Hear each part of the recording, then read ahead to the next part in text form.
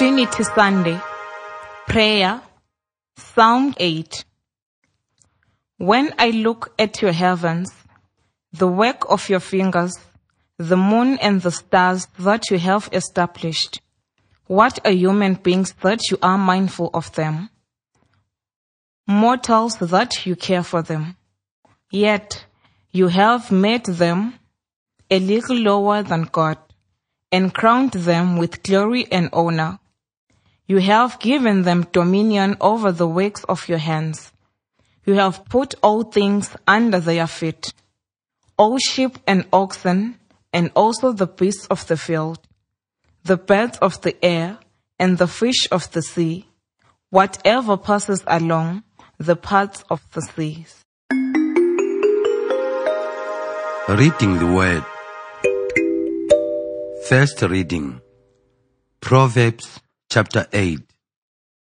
The Lord created me at the beginning of His work, the first of His acts of long ago. Ages ago, I was set up at the first before the beginning of the earth. When there were no depths, I was brought forth, when there were no springs abounding with water. Before the mountains had been shaped, before the hills I was brought forth. When He had not yet made earth and fields, or the world's first bits of soil. When He established the heavens, I was there.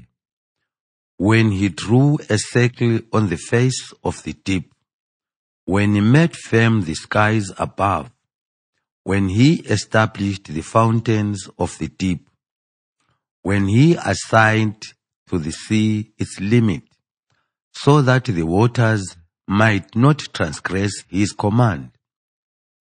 When He marked out the foundations of the earth, then I was beside Him, like a master worker, and I was daily His delight, rejoicing before Him always, rejoicing in His inhabited world, and delighting in the human race. Second reading, Romans chapter 5.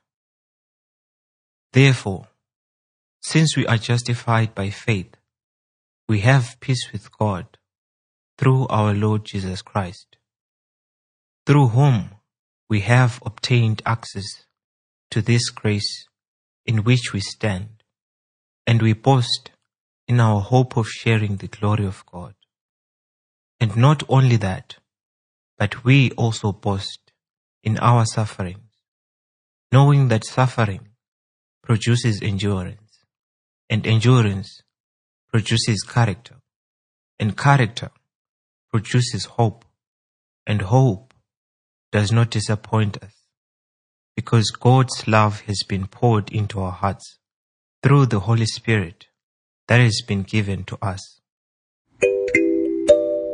Gospel, John chapter 16. Jesus said, I still have many things to say to you, but you cannot bear them now. When the Spirit of truth comes, He will guide you into all the truth.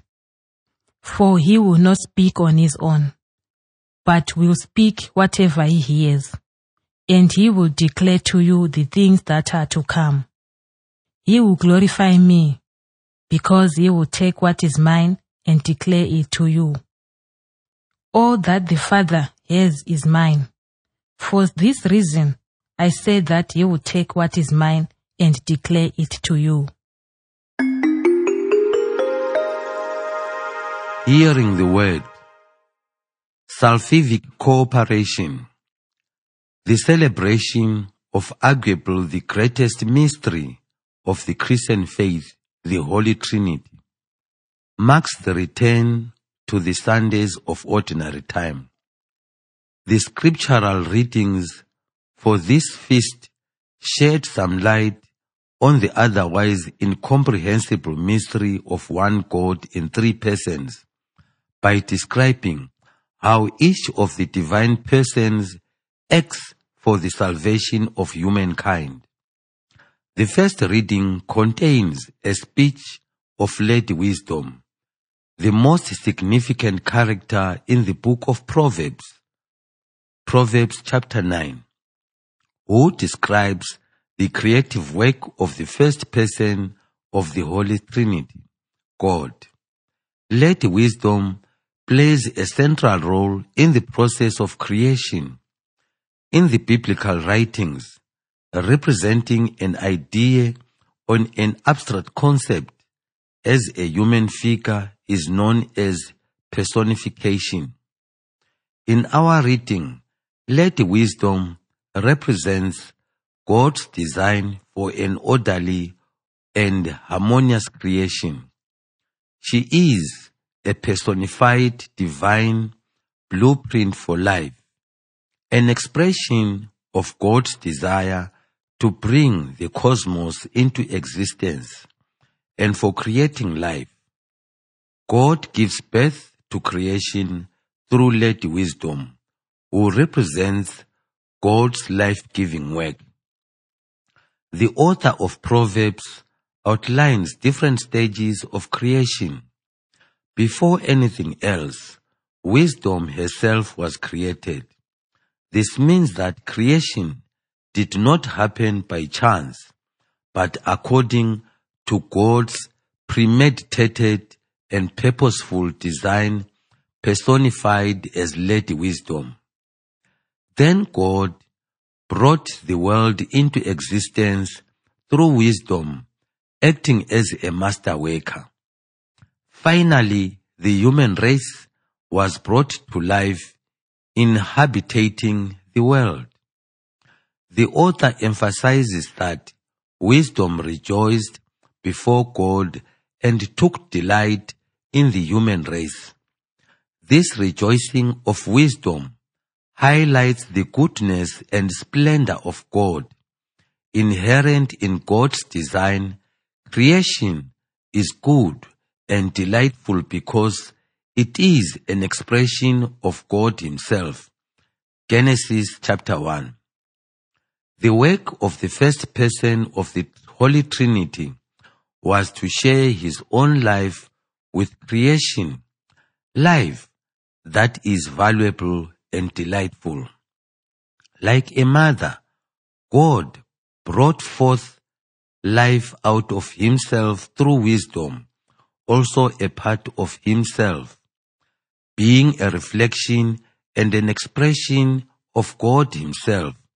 Creation and life are the greatest gifts imaginable.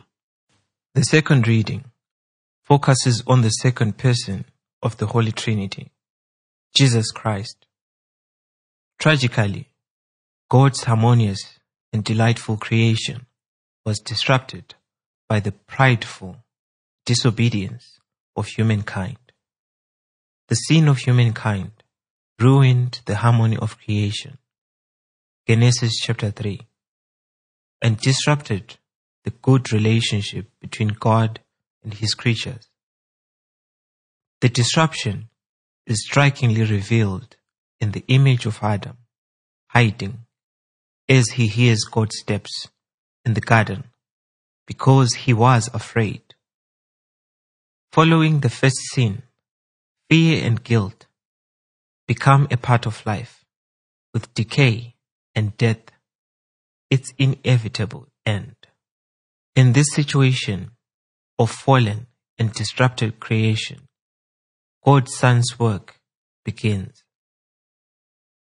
In his magnificent letter to the Romans, Paul describes Christ's mission in the fallen world using the concept of justification. For Paul, justification is about making humanity righteous again through Jesus' sacrifice on the cross. In Paul's understanding, righteousness means a good and right relationship with God, which was made impossible by sin. Christ's work is to make that good relationship possible again. His work was to reverse the disastrous effects of human sin and to reconcile humanity to God, which he accomplished on the cross. With the harmony restored, the people can return to the state of peace with God, for which they had originally been created. Christ's restoration of the peace and harmony with God has yet another profound effect. It reverses the ultimate and most disastrous effect of sin, death itself. Paul states that since Christ restored peace, believers can look forward to the bringing of God's glory, that is God's own eternal life, unaffected by death and suffering. While still subject to mortality and the effects of sin, believers nevertheless have the prospect of returning to the state and form of life which God originally created.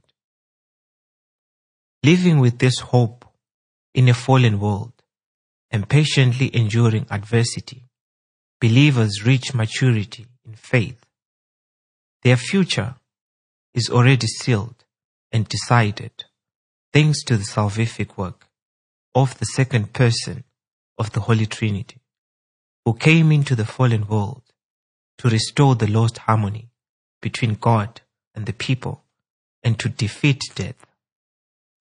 The Gospel reading focuses on the work of the third person of the Holy Trinity, the Holy Spirit. Jesus' words reported here were delivered during the Last Supper with his disciples. Knowing that the disciples are deeply uncertain and overwhelmed by the prospect of his departure, Jesus offers them a series of reassurances and instructions for the future. Among others, Jesus speaks extensively about the Holy Spirit and the Spirit's work among and in them. Jesus reveals that the Holy Spirit will continue to instruct and guide them, as he, Jesus himself, has done before. They will not be left alone. Through the Holy Spirit, Jesus will continue to speak to them and instruct them so that they will reach ever fuller understanding of his message and teaching. They will be led to the full truth. Furthermore, the Holy Spirit will glorify Jesus. In the Gospel of John, to glorify means to manifest someone's own.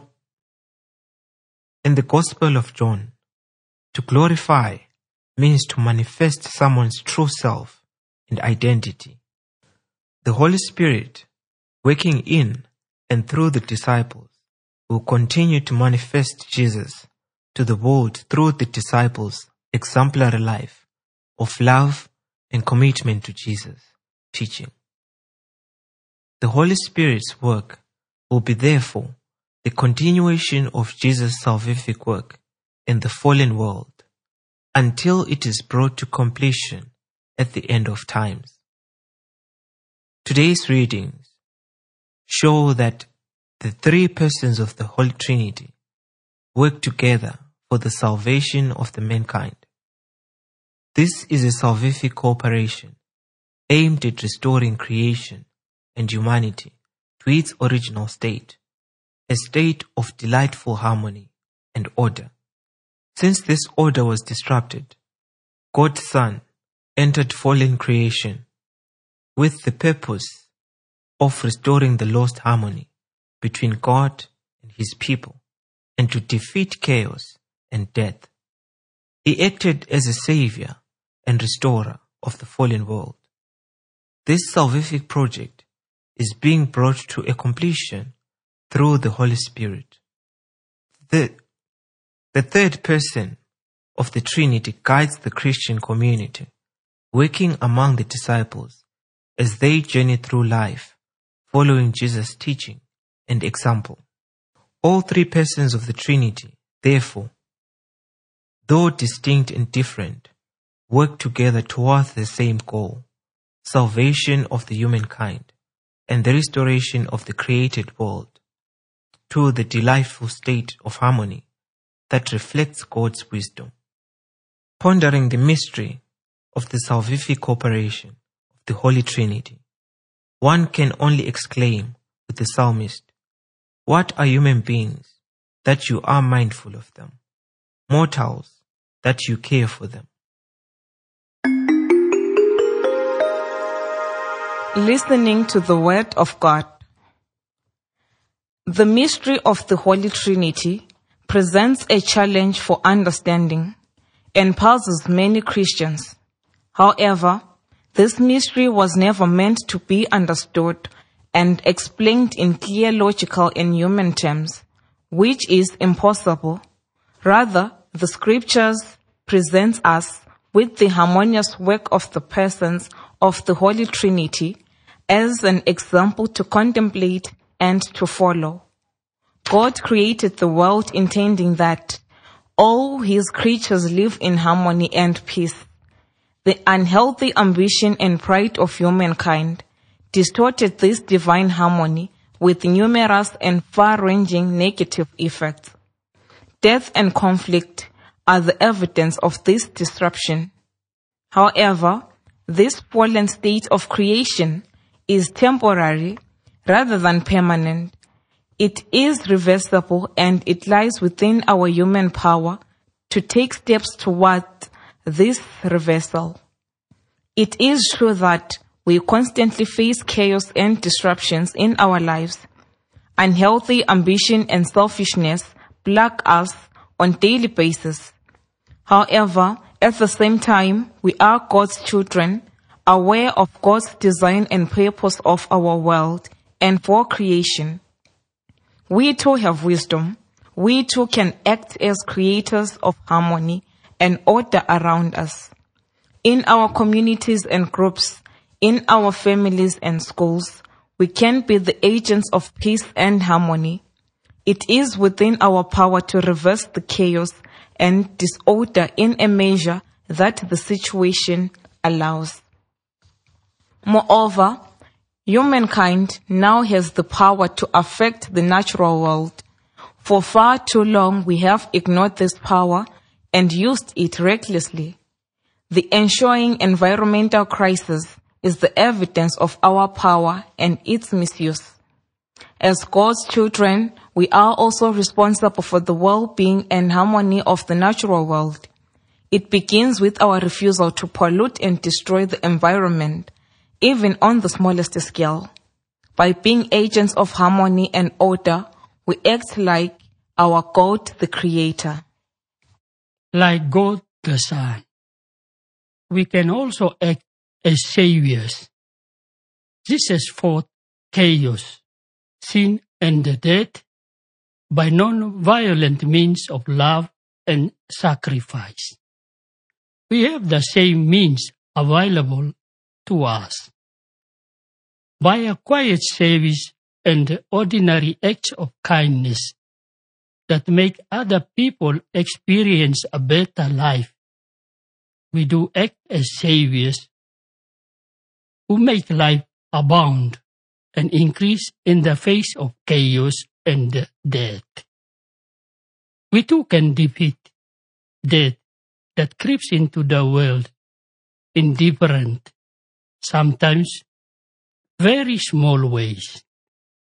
It is enough to help someone in solving a problem to introduce a ray of life into that person's life. We too can be saviors.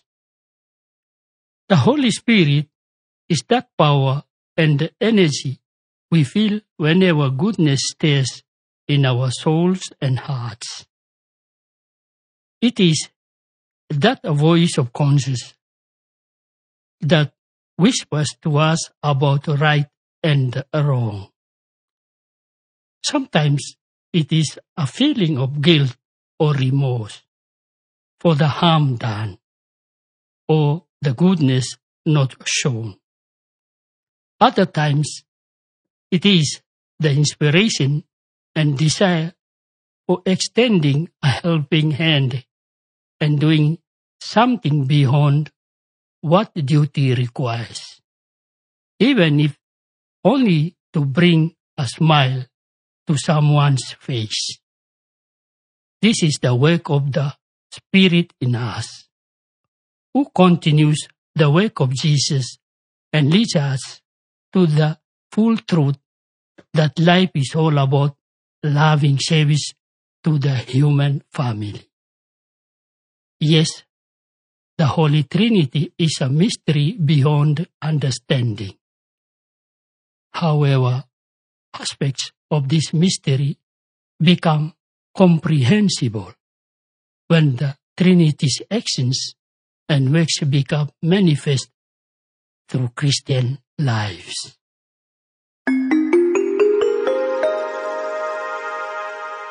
A boat does not go forward if each one is rowing his own way.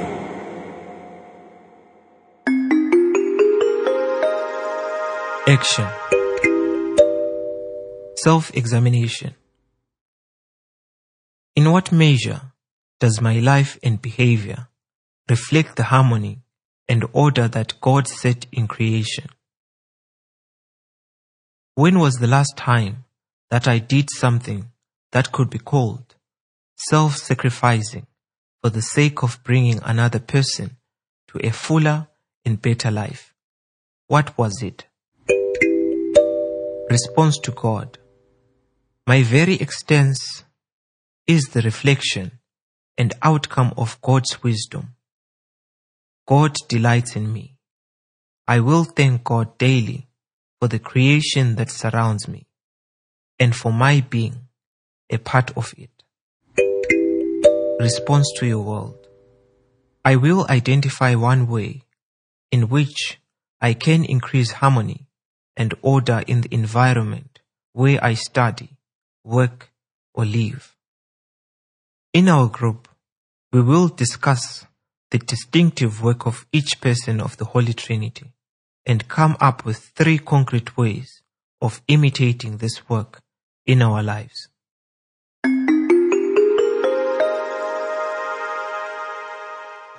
O Holy Trinity, I bow before the infinite mystery that you are. Humbly I acknowledge my smallness and thank you for all you have done for me, beginning with bringing me to life and ending with giving me hope for eternal life. Teach me to live always in your presence and to imitate your salvific work through my own deeds. Amen.